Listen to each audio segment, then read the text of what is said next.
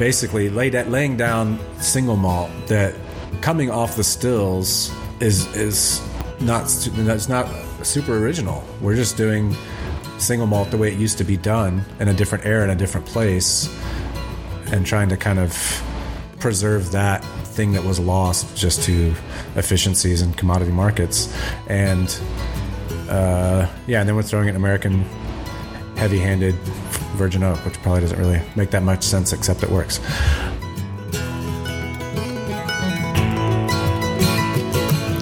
Welcome back to Single Malt Matters, the American Single Malt Whiskey Podcast. I'm your host, Matt Drew, and this week I've got the rest of my conversation with Jared Himstead from Balcones Distilling in Waco, Texas. When we left off with Jared, we were just getting the ball rolling on his decision to get into American Single Malt back in the not-too-distant past when it wasn't really much of a thing.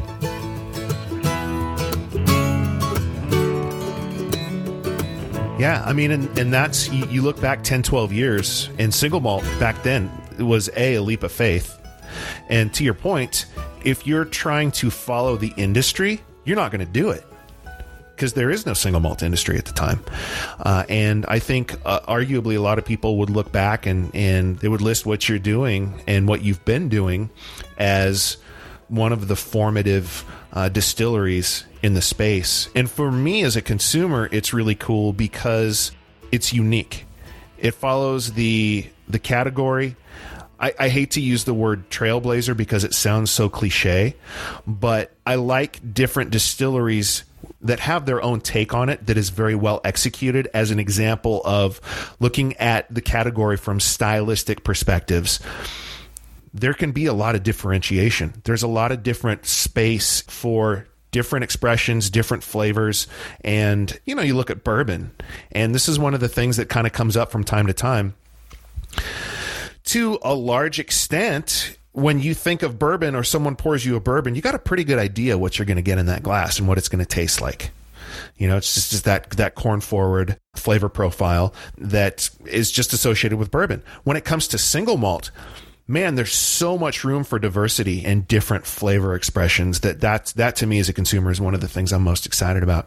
That said, what we've been talking about having a lot of influence from a flavor perspective on single malt from the barrel, given the fact that in order to be malt whiskey, right now it has to be aged in virgin oak. So that said, if and when, and I'm leaning more towards the when on this. I hope you're right. When the new standard of identity gets passed for American single malt whiskey, how is that going to impact what you're doing from a maturation perspective? I don't think it's going to change anything we're doing. You know, we've said this before, even at some of our commission events. The shorthand is, nope, the government actually doesn't tell you what you can and can't make. They tell you what you can and can't call it. Yeah. You know? Yep. So one of the cool things that just went through recently with some of these TTB revisions is they decided to finally allow, if you want to use whiskey, which is very generic, instead of the most specific standard of identity, the rule used to be if there was a more specific standard of identity, you have to use it. But I don't know anybody in the world that wants to go into a liquor store and buy a bottle that says made from whiskey made from a bourbon mash. Like, what is that?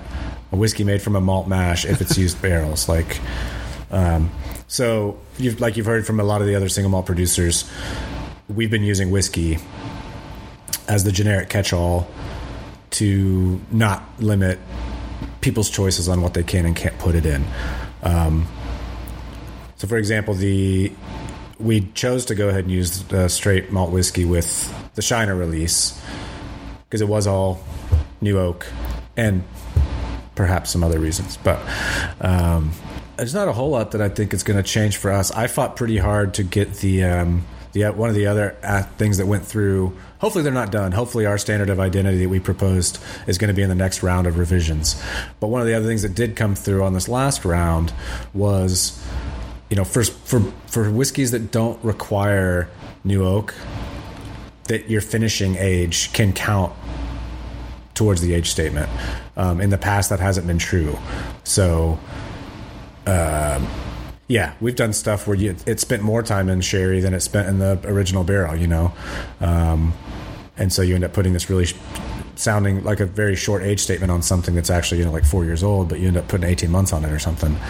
So that got fixed, and I think probably more than any other American whiskey styles, malt distillers are probably going to be playing around with finishing or full maturation in sherry, Madeira, port, whatever, more than most others. So that's a pretty big leg up for everybody now, that stuff that was getting a big chunk of its age cut off, at the knees because it was a finish or a secondary barreling. Now that's not going to be a problem. But so let's talk about your next release. I saw the label come through for approval on TTB Lineage. What is Lineage all about? So yeah, everybody does a little bit of this. There's a lot of revisions allowable, so that label probably will look like nothing like what's going to actually come out. But we get the label approval process started, knowing you can change color and graphics and even proof and even back, and you can do almost anything after you get it approved, other than change the expression name or the class type. But so we usually get labels thrown in just so they're approved, so we don't have to be hung up on that later. We don't have a lot of core malt other than the first one, which is the black label. We've done some French oak only releases. We did some Texas grown barley release. We did that once. We've laid it down a bunch, but we've only sold that once by itself. So Lineage is, as the one migrated and has slowly evolved to be New Oak, and Mirador, which is our all refill. It's kind of always been behind the scenes, something we used for blending purposes with the one, and we're using less and less of it. And then we had almost a year of blends where we're like, man, we're not using any of those used barrels. So now we're putting that out, and that's kind of our nod to Space Side. Much more understated, gentler, fruitier. The Lineage is going to be kind of our final step into what we were already doing with the one, which is kind of having a foot in both traditions. So Lineage is going to be always New Oak and used oak combined, and it's also going to be Texas grown barley with the Golden Promise, Scottish barley that we've used historically. So it's going to be grain from both places, and then kind of maturation approaches. The one that's traditional to American whiskey, and the other that's traditional to single malt, UK single malts.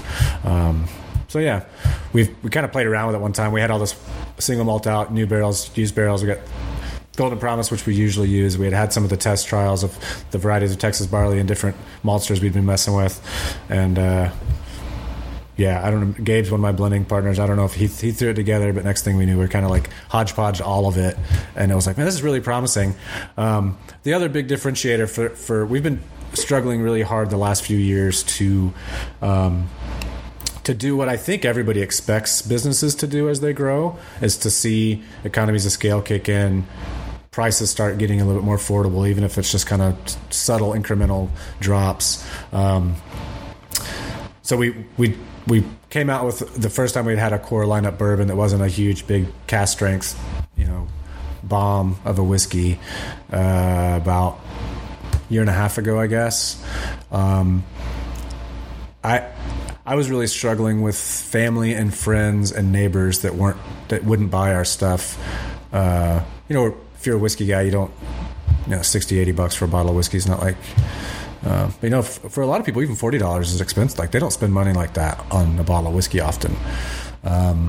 And I'm sure there's brands that set out to be fancy and expensive only and on purpose, but we did never have a goal to end up there. And it really is kind of a heartbreaker when people aren't buying it just because of price. And sometimes proof kept coming up too. We tend to do stuff 50, 53 and up ABV, and that's not people who don't drink all the time or people that are used to 43% chill filtered stuff. That's a little bit of you're asking a lot. So we set out to do the pot still bourbon, which is it's our attempt to kind of just meet people where they're at. So the price is lower, the ABV's more approachable. We did a straight bourbon category that's familiar, just trying to. So the Lineage is kind of going to be filling that same spot. If the pot still bourbon was our attempt to meet people where they're at, this is going to be our attempt to kind of, hook them in. We're going to try and make it as affordable as we can. We're going to lower the proof. Our regular release is 53. We're going to be down around 47. Even the profile, we're going to try and make something that's gentle, it's tasteful. Just like our Pilsner conversation earlier, if you want to pay attention to it and break it down, you can, but you really don't have to. Don't feel like you should. When you open it and pour it, everything about this should be like sending you the message that you have a good time, enjoy the conversation you're having, or follow a meal up with this, put some music on, or drink it while you're watching the game, assuming games coming back to the world. Right, whatever it is you're doing, this can be a part of it. It can be an accompaniment to it, but it doesn't have to take center stage because it's not going to punch you in the face. So yeah, there's a really unfortunate thing, and I've talked to a lot of other distillers that just the scale, to know what we can and can't compete with, and to know that this is not within grasp of. There's a lot of just regular folks that's they don't have a $500 a month whiskey budget, which is unfortunate. So yeah, we take a little bit of a hit profit wise, like per bottle, but we just spent the last few years trying to figure out how to get out of a space that's just for kind of these people that have bunkers full of whiskey and are always chasing the new thing, and that are in whiskey groups online and all that stuff. There's a whole world of people out there that love a good drink. They're just never going to shell out that kind of money. So, yeah. So you started talking a little bit about grain and Texas grain and malt. I want to dive into that a little bit more. And one of the big messages here that I'm consistently trying to convey through the podcast is that the grain is important. The grain matters. And it's more than just a commodity thing. And going back to regional variations in grain, I'm really interested in what your experience is with malt in Texas. Why do you use it? What's different about it? And who are you getting your malt from? And what do those relationships look like? Yeah. So unlike Westland's story, which is super rad, but we are not in a barley growing part of the country. There's the rye we use, Elbin rye. There's ground cover rye that gets plowed under everywhere. That's an easy thing to talk to a Texas farmer about getting some of their rye. They're happy to sell it because they were probably just going to use it for ground cover and plow it under with the next crop. Corn's everywhere, obviously. Got a decent amount of milo, like grain, not stock sorghum, but grain sorghum, things like that. But barley was, it was all coming from Colorado or Canada. Even for kind of craft malting to be taking off, they weren't getting grain here. They were getting grain from other places and malting it here. So yeah, Brandon Aid at Blacklands Malt, Pflugerville area, north of Austin, was the first person we talked to. He had been working with A&M, the ag school here in Texas for a long time, trying to find some drought and heat resistant strains that would do well. And the funny thing was that they started getting stuff in the ground, and then we had 2 summers in a row that were wet and cool late, and everything went bad, like in the field, and none of it was like beverage malt quality grain by the time it was harvested. So it was we knew it was going. It's like, man, harvest is coming up. This is going to be awesome. And it's just all mildewy and gross. And then 2 summers in a row of that. So by the time we finally got a viable, malt grade crop, or he did, I should say, a tiny little bit of it went to a few breweries who, did kind of some one-off releases with, Texas-grown barley. There was one portion of the crop that the diastatic power was pretty crappy, and so he was trying to figure out what to do with it. And we were like, yeah, for us, that's not a big deal. I can see for a brewer that's like a deal breaker, but I can use exogenous enzymes. We can figure this out. And so we pretty much bought the whole rest of, a large majority of that year's yield. So the very first year that there was Texas grown barley of malting grade available, A few Austin breweries did some beer, and then we picked up the rest and laid it all down. And since then, it's just been an endless, I mean, the amount of farmers that have gotten involved, the amount of varieties that have been laid down, and people are starting to figure out which ones are working and which ones aren't. Even the craft malting is blowing up just as much as craft beer and craft whiskey have been for the last decade. So we have Tex Malt, which is also another small maltster up near the Dallas area. So between those two guys, it's actually really fun. We've got drum malted stuff, floor malted, so that's a variable on the spreadsheet. We've got 2 suppliers, that's another variable on the spreadsheet. And then the farmers they've worked with is another variable on the spreadsheet. And then we add, the different strains and varieties that have been experimented with. So it's kind of the sprawling, I don't know what we do when that stuff's all ready. Yeah. If it gets released, if we turn it all into one thing, or if we release it in these little kits so you can try, we'll figure that out. It's another one of those things where the way we approach it, that seemed like the obvious next step. And then at some point you go, wait a second, what are we going to do with this stuff? So I don't know. I don't really even know what the goal is, but when malt is your drive, it's your reason for being and your main interest, and someone goes, hey, we're really close to being able to go grow barley out in the Panhandle. Do you want some? I mean, the answer is obviously yes, right? Yeah. I mean, well, especially when you consider that for the longest time, even to this day, if you ask guys over in Scotland, they'll tell you that malt doesn't have anything to do with flavor. It's all about extract.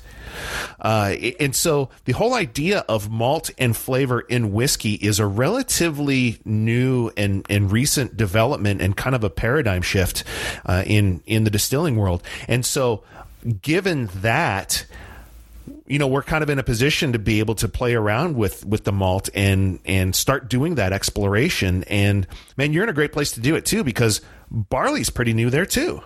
Yeah, I mean, brand new, right? No one has any idea where this is going to go and what's going to thrive, what all can be done with it. It's another one of those really fun things that there's so many ways to approach the sense of place, that whole idea, and like letting where you are matter, letting it be a component and a partner in the whiskey making and maturation process, which I don't know why you wouldn't. I don't know why you would try to fight the place you are and what it wants to do. But it's come up more than once where I'm sitting on a panel and they're going down and like local grain, and they get to me and I'm like, ours is from Scotland. And people, that's not what a craft distiller is supposed to answer. You're supposed to say you grew it in your backyard or something. Right. But even that, in a way, it's not dissimilar to discovering, hey, we live really close to this historical barley growing region, and there's this crazy story about camels and like purple barley. All that stuff is nuts. But the idea that very tasty varieties that used to be standards have gone by the wayside for efficiency is, to me, is still a story worth telling and a tradition worth salvaging. And so we've been using Golden Promise, and anybody who's got a bunch of Dusties and is really into like certain, late 60s through the 70s, early 80s, mid 80s Scotch, like that's what it was. Yeah. And if you've been wondering why it's different today and why your favorite brand was so good back then and how the new stuff's fine, but it's not really the same, that's a factor, Mm-hmm. And so it's really, the more I think about it, we just did a bunch of stuff that made sense at the time, but to be throwing, basically laying down single malt that coming off the stills is not, it's not super original. We're just doing single malt the way it used to be done in a different era, in a different place, and trying to kind of preserve that thing that was lost just to efficiencies and commodity markets. And and then we're throwing it in American heavy-handed virgin oak, which probably doesn't really make that much sense, except it works. But so I want to switch gears a little bit. I know that you were part of a kind of, I guess I'd call it a collaboration project with Lost Lantern. So Lost Lantern is they're basically like a blender. I actually have been talking with Adam, one of the founders of Lost Lantern. We're going to be talking with him a little bit later on the podcast. But that's, I think, a really exciting opportunity for another exploration into American single malt. Talk a little bit about that project, your role in it, and the follow-up question to that is, are we going to see a Balcones Westland collaboration at any point? Oh, I mean, those guys, man. I mean, they do a really good job when they're on microphone or on camera. But man, they're hard to work with. They're just difficult guys. So, I mean, it's possible. I wouldn't put it up as super likely because they're just hard to be around. I'm just kidding. I think everyone's been so busy for so long. When things like that come up, it's like, oh man, that is like one of the most obvious things in the world, and we've just, everyone's just barely finding time to breathe. Actually, right now with everything that's going on, this is one of the best times to maybe like be able to sit back and be proactive about, man, why haven't we done something like that?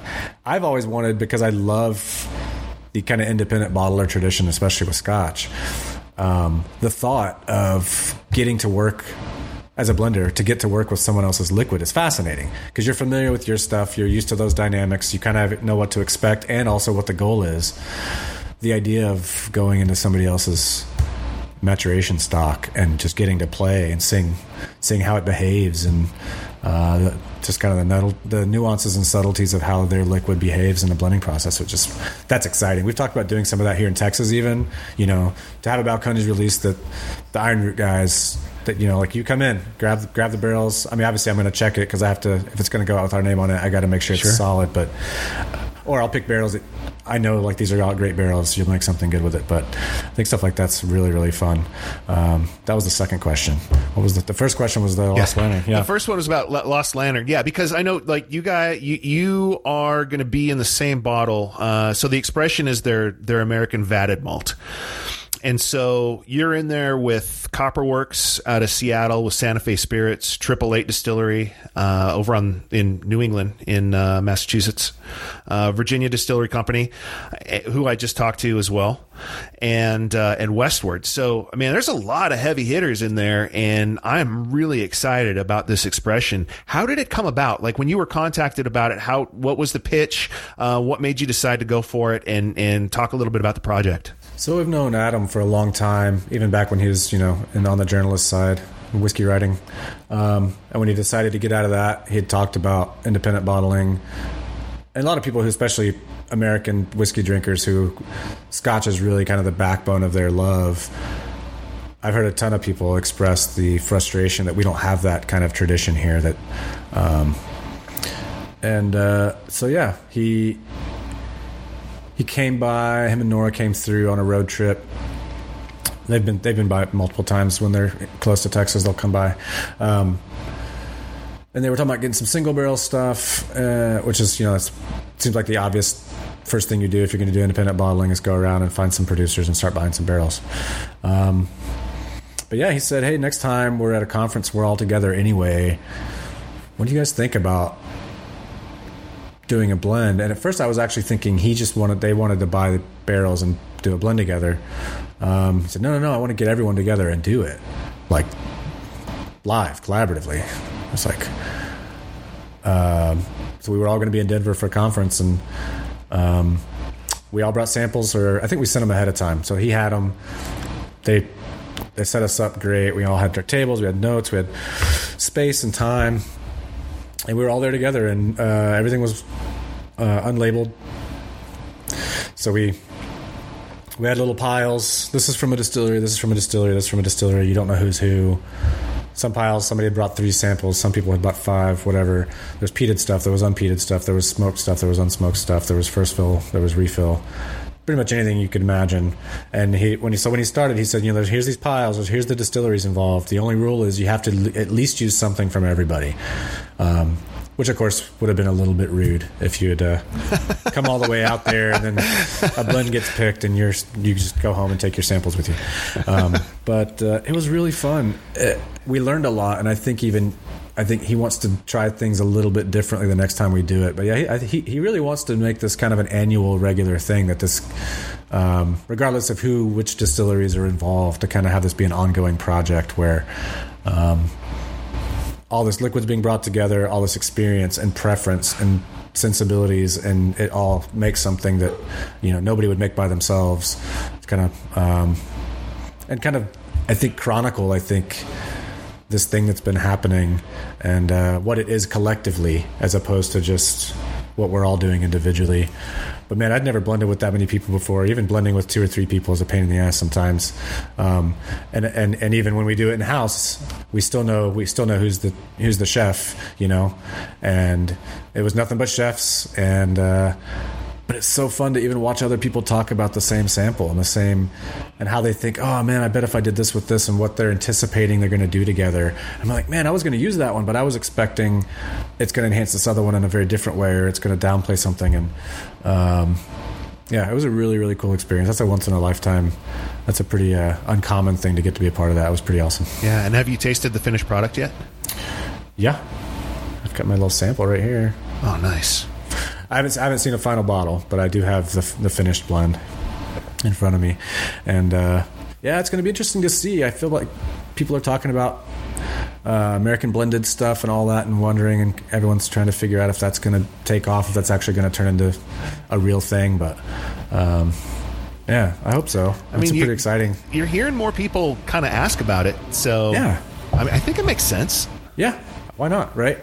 The idea that combining whiskeys of different standards of identity and different class types might make something really delicious. That's not a hard thing to understand. Outside of how do you market it? That's the only thing that sounds daunting about that task, which is Americans know what single malt is. They like bourbon, they like rye, and now what is this? Yeah. This is just whiskey. What is it? Yeah. But even like Legent and stuff like that, I think when you see bigger players invest the money and time in a big release like that, it tells you something. I'm pretty sure they're watching trends with much more resources and more people than I am, and if they think that's a good idea to do it, they're probably onto something. So, tell me a little bit about because this is a cool organization, and I'd love to see this kind of thing happen in other areas. A little bit about the Texas Whiskey Association and the Trail. Yeah, another conversation that was a long time in the works, and really the history and the issues related to us forming the Texas Whiskey Association are very similar to the dynamics that were going on with the Single Malt Commission. So we started having conversations about the association and Trail probably as early as 2012 maybe.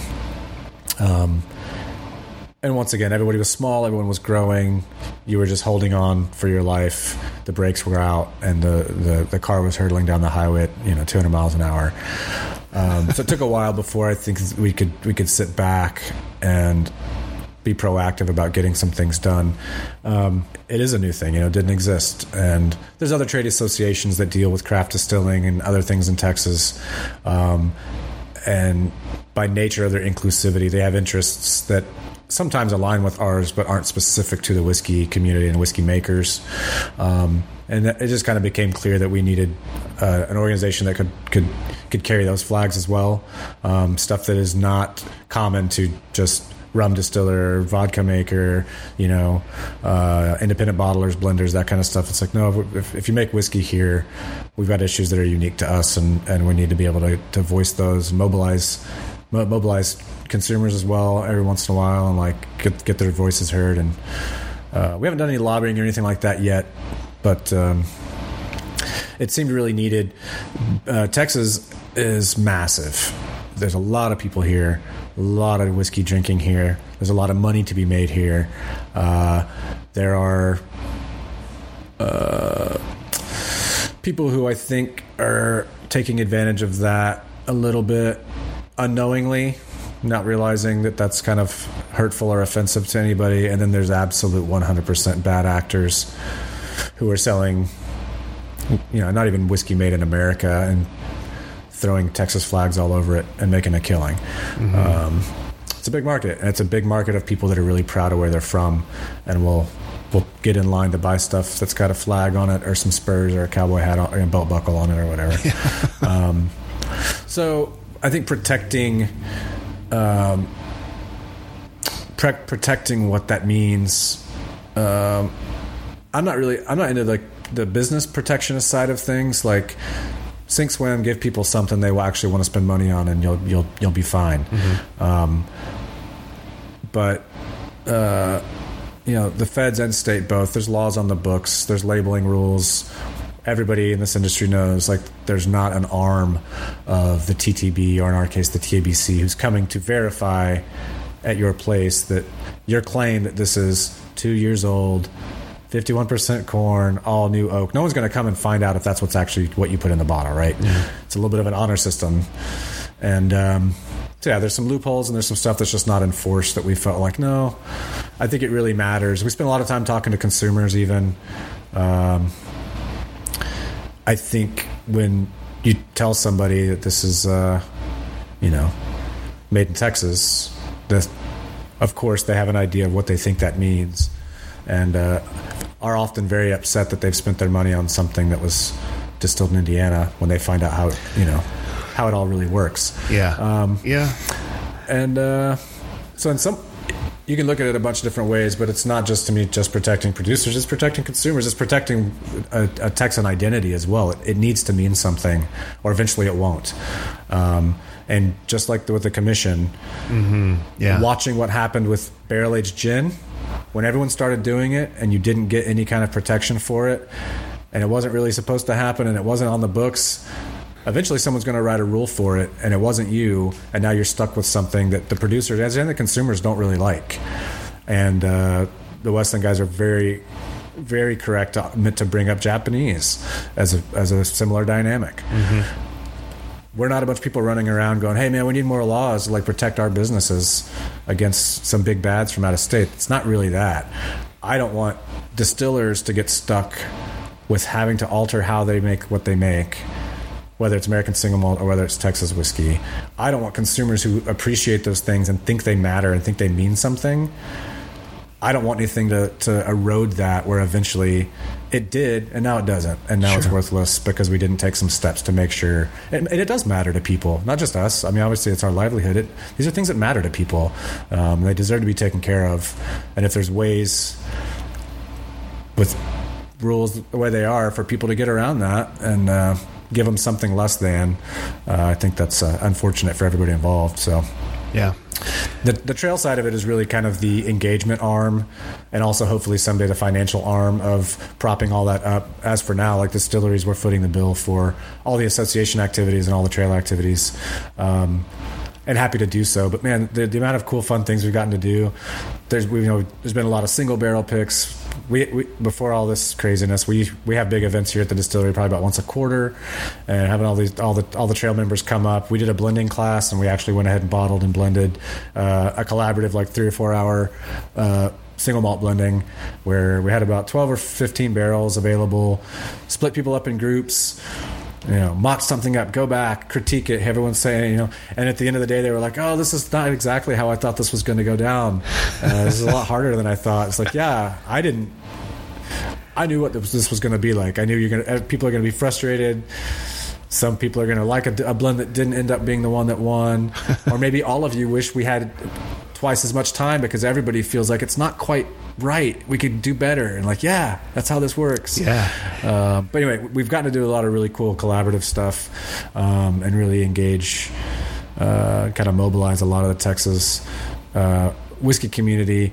That combined with how the just absolute proliferation of local clubs and a lot of the Facebook whiskey clubs and stuff. It's a pretty fun time in Texas right now. I mean, it is just nuts. And that's the thing I love about it, is that it's a true sense of community.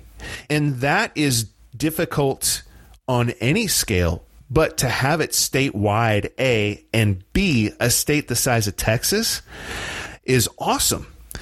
And and it's good people. I know a lot of them. I used to live in Texas, and that's the great thing about that is I think, we're talking about protection and consumer protection for a lot of things. I mean, because it's a relevant topic, it's a relevant concern.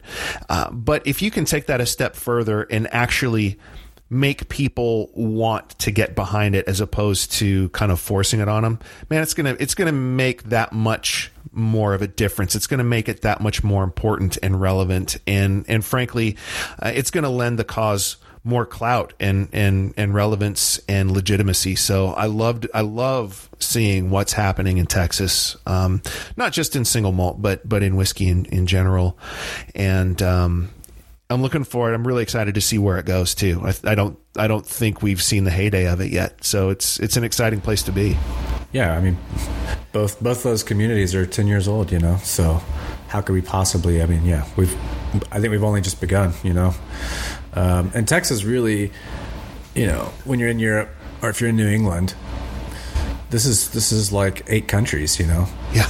Depending on who you talk to and where the lines get drawn, I've seen maps with as many as 8 to 12 different distinct bioregions, in Texas. So we really do, just geographically, and we're talking about whiskey specifically, the possibility for between humidity, elevation, temperature swings, variations even in microflora for people who do open fermentation.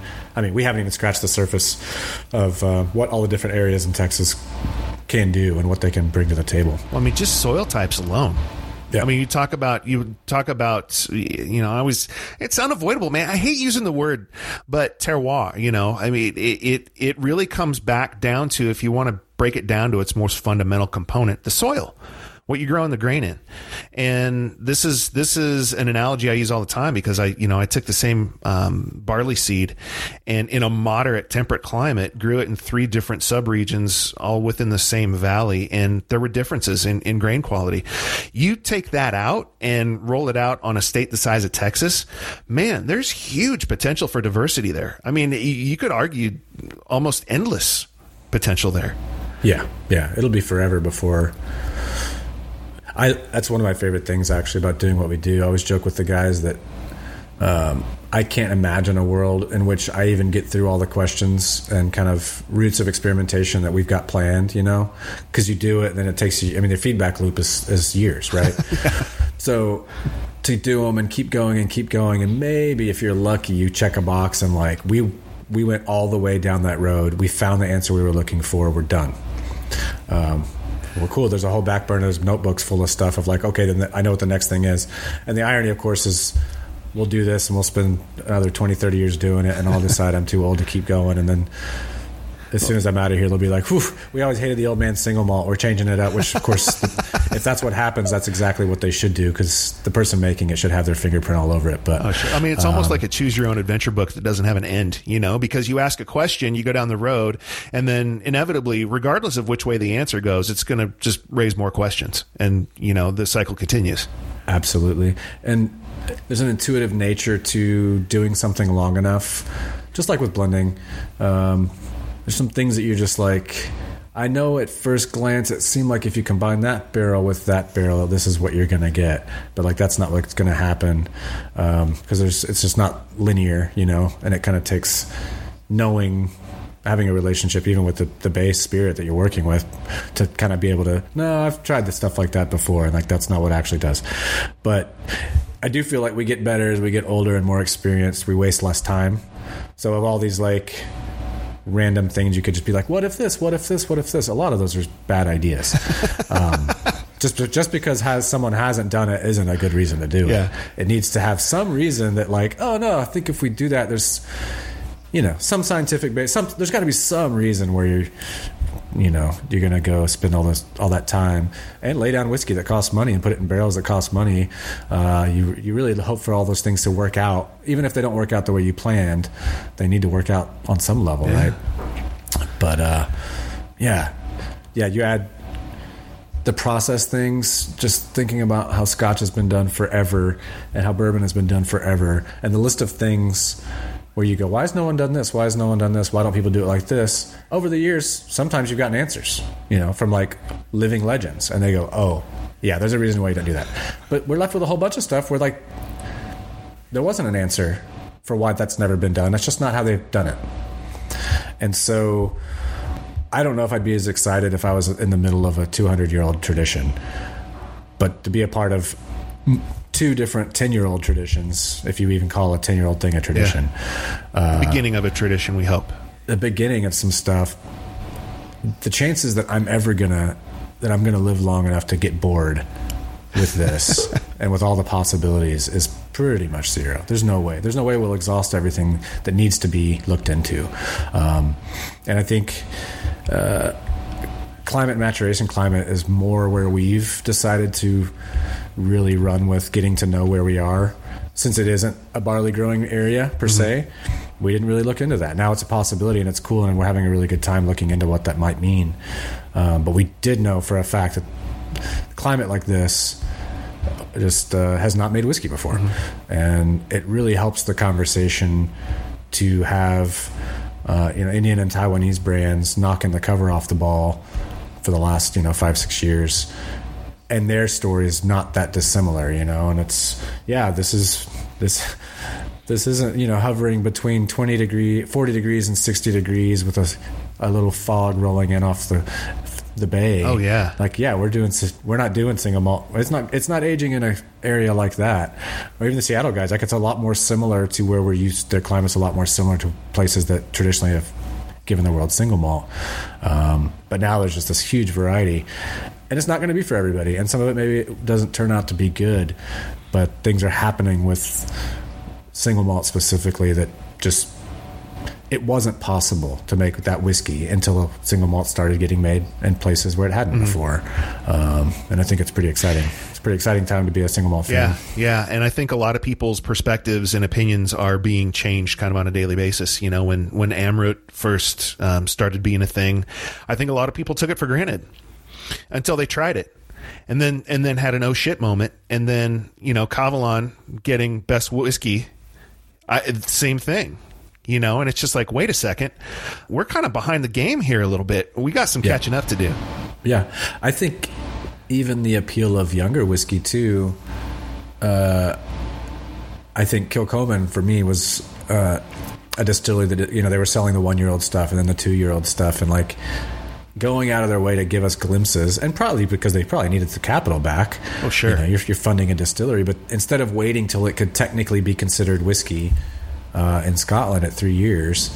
And I saw the ripple effects of that. I was in New York one time, and just to watch, especially peated whiskey young, can be really cool. And you're not looking for it to just be completely well-rounded and grown up.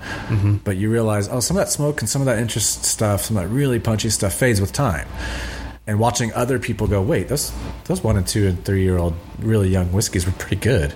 Yeah. And I was at, where was I? I can't remember where I was, but I was having a conversation with someone about that, and then we found like a 4-year-old Kauila cast strength that was on the menu and got it. And same thing, it was just like every once in a while someone's gonna it may even been accidentally. It may have just been like, no, we're broke, we got to sell something. No one wants to buy stuff that's not even legally whiskey. It's like, well, we got to sell it.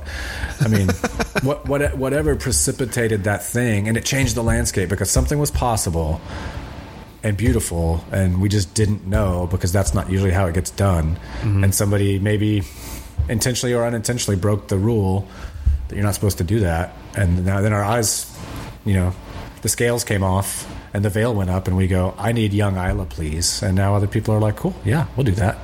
Yeah. I think that's going to be that's how I expect the next. That's how the last 10 years have been. There's flavors and things that are possible that just weren't a part of the conversation that are going to be, and it's really going to be fun to see what happens. So, and I will go ahead and, in full honesty, ask this question for selfish reasons. Your distribution footprint. And first of all, what's it look like? What products are you distributing where? And the selfish question is, when can I start getting some single malt in Montana? Right. I am the worst person to ask. Usually someone goes with these kinds of things. I'm like, where are we again? Who's got? So we actually did partner up with Davos Brands, which a lot of whiskey folks don't necessarily know who they are. They own a bunch of their own spirit brands, but we partnered with them to handle distribution for us in all the states we weren't in yet. So we've been in about 24 to 26, and their goal is to help get us into the rest of 48 by the end of the year. Of course, that was before the end of the world happened. Yeah, but, yeah, seriously. I don't know if we're on track for that, but that was the goal. And they've got a great distribution network. They're best known for whiskey guys who don't know the rest of their portfolio. Aviation Gin, which is Ryan Reynolds' sure, yeah. Brand. That's one of their brands. Okay. So if you're listening now, I haven't met him. We don't hang out or anything. But so if you're listening right now, I think the key takeaway is go into your favorite liquor store and ask for them to look into bringing Balcones in and putting it on the shelf. Yeah, all the core. So yeah, Baby Blue, the Pot Still Bourbon, single malt, our rye, 100 proof rye, all of that stuff should be in every state, hopefully by the end of the year. So yeah, you bug them, they can get it. But we got to bug them because otherwise they won't know that they need to bring it in. So very important. I should have sent you a box. I should have sent you a little care package before we did this. We should have planned this out a few weeks more out so you could have had some stuff in your hand. Tell you what, let's do a follow-up. Let's do a follow-up. We can do that. What do you have on the horizon here in the next, I don't know if you can even look 12 to 18 months down the road, but what do you have coming up that you're really excited about? Yeah, we, like I said earlier, we use Golden Promise, which is, it's kind of gone the same way of Maris Otter. These are things that are kind of treated as kind of novelties that used to be base, core grains used in distilling and brewing across the world, especially in Scotland and the UK. When we wanted to start playing around with peated, we talked to the Simpsons family who owns, the Golden Promise is proprietary to their family. And they're like, yeah, we don't do Golden Promise peated. And they started naming the other varietals that they use for peating. And it was like, well, we've been using this grain for a long time and we want to get into peat, but we don't really want any other dynamics to change. I won't be able to isolate that the difference is just the peat, right? And they said, well, yeah, we could do custom for you. You have to buy the whole malting floor, which is like, okay, that's fine. Let us know how much that is. We'll buy that much, and that's how much we'll make. And then we found out that hadn't been done in a long time. And so as far as I know, unless they're lying to me and selling some off to the side, all these really rad, even like, Kurosawa bottlings and stuff from late 90s that were done with peated Golden Promise that don't exist anymore. I found a few bottlings at auction that are, like $3 or $4 grand. I'm like, yeah, I don't think I'm going to buy those. But so yeah, as far as I know, we're the only people laying down peated Golden Promise like on the globe. And that's really exciting. It's turning out super good. And also doing custom, we were able to do 35, 65, and 99. So we have like tons of different peat levels laid down, and we've barreled them almost right down the line, 50-50 in new and used oak. Just trying to get as much information as possible. We've done 2 releases of the new oak ones, pretty tiny. But we're really excited about that. We've got some refill that we've been throwing into some dessert wine barrels. It's really light peated, light color, like very little wood influence peated, thrown into some fruity dessert wine barrels is going to be pretty dope. We're pretty excited about that. The other big question for us has always been how to play best with the climate. It's very easy to end up with something really dark and over oaked. If you're looking for just extraction, this is a great state for that. But it's hard to achieve balance if you're doing that. So one of our biggest areas of exploration going forward is to figure out, would it be possible or even desirable to have a 10 or 12-year-old, whiskey from here? And if so, what would you have to do? And I'm not talking about climate control and all that stuff, because I do firmly believe if you want to climate control, then you don't really need to be making whiskey where you're making it. Like you're pretending you're faking your barrels out that they're aging somewhere else. But with entry proof, barrel size, getting real specific on toast profiles and stuff like that. I think we're starting to make a little bit of headway into, just figuring out how we could make something that has a more normal, more traditional aging time frame, and still not end up a really unbalanced, over oaked product. Like, that's probably one of the biggest challenges with Texas. It seemed like a really great thing early on. You're going to get color and wood flavor super fast. Like, oh, it's aging really quick here. It's like, well, partially. But then if you grow up and now you're a 10-year-old company and stuff starts getting 5, 6, 7 years old, and you're like, wow, a lot of this stuff is just almost undrinkable wood bombs. We got to do something different. So we're going to be playing around with a lot of large format barrels. We're going to try and go right up against the full size, both with the commission and UK rules being the 700 liter. Trying to find if we think we've got a lead on somebody who's willing to make new oak for us at that size, so that we can do bourbons and rye as well as single malt with that approach. But I don't know. It's all questions, man. It's all questions that without answers. It's all on the horizon. It's all on deck. So cool, man. Exciting stuff in the works. I love it. So I'm looking forward to the Lost Lantern release. I think Adam's going to send me a sample of that so we can talk a little bit about that. I want to get back together with you later. I've been thinking about this more since we're talking about it. Send me some bottles. Send me some samples. And I'd love to just sit down and have an episode that's nothing but walking through a tasting panel of your single malt. Is that something we could do? Yeah, that'd be great. Awesome. Yeah, that'd cool. be awesome. Yeah, I obviously when we do things like this that are for live video, like Instagram or YouTube or something, it's a little bit easier. People are sitting there watching you drink and they can drink along and stuff. But since I knew this was for audio, I didn't even think like, I also didn't realize how hard it was for you to get. I didn't realize you're not sitting on a cushy little stash. So I would have made that happen. We'll fix that. Well, and you know what? It may well also just be that I need to be more vocal going into the liquor store and telling them, hey, go get the stuff. Oh, I thought you were going to say you need to be more vocal when you reach out to people to be on the podcast. You just need to just make your ask known. Just go ahead and say it. I need you to send me a box of stuff. Yeah, I don't have too many problems being vocal. Awesome. Well, Jared Himstead, thank you so much for joining me today. I'm going to go ahead and put show notes up for the episode, links to the distillery, to everything we've been talking about here. Anything else, anywhere else people can find you online if they've got questions, they want to find out more about what you've got going on? Yeah. I'm not super active on social stuff, but yeah, I'm on Facebook and Instagram. Both hit me up, or send something through the distillery. They do a pretty good job of getting the nerdy. If it's just like, where can I get it? Obviously somebody ends up handling that, but the good nerdy questions, they usually make their way to the blending team or the distilling team, and get to have a lot of fun interacting with people that really, really care, which is one of the nicest part about it, is getting to interact with people that are on the other side of it. The only difference is you just happen to not be a producer. But everything else about how we relate to whiskey and what we care about it is it's one community. That's really fun. Awesome. Yeah. Jared, thanks again, man. I appreciate it. Yeah, no problem. Absolutely. Thanks for having me. For more information or to get more insight into anything you heard on this episode, just head over to asmwpodcast.com and click on episode 18 to check out the show notes and links. And while you're there, if you have any additional questions or want to leave some feedback, just click on contact and let her rip. Thanks again to Mr. Jared Himstead for offering up his insights into whiskey and giving us a glimpse at some really cool things to come from Balcones. Stay tuned for more from him, too. I guarantee that's not the last you've heard of either him or Balcones on the podcast. Thanks again, as always, to Mr. Michael Kirkpatrick for our theme music. You can catch up with him and listen to some more of his stuff at michaelkirkpatrickmusic.com.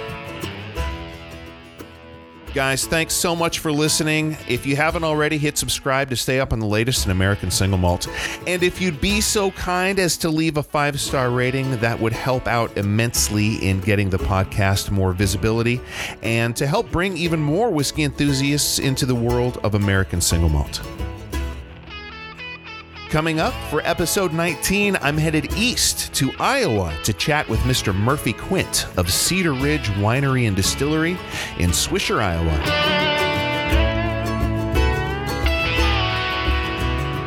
Until next time.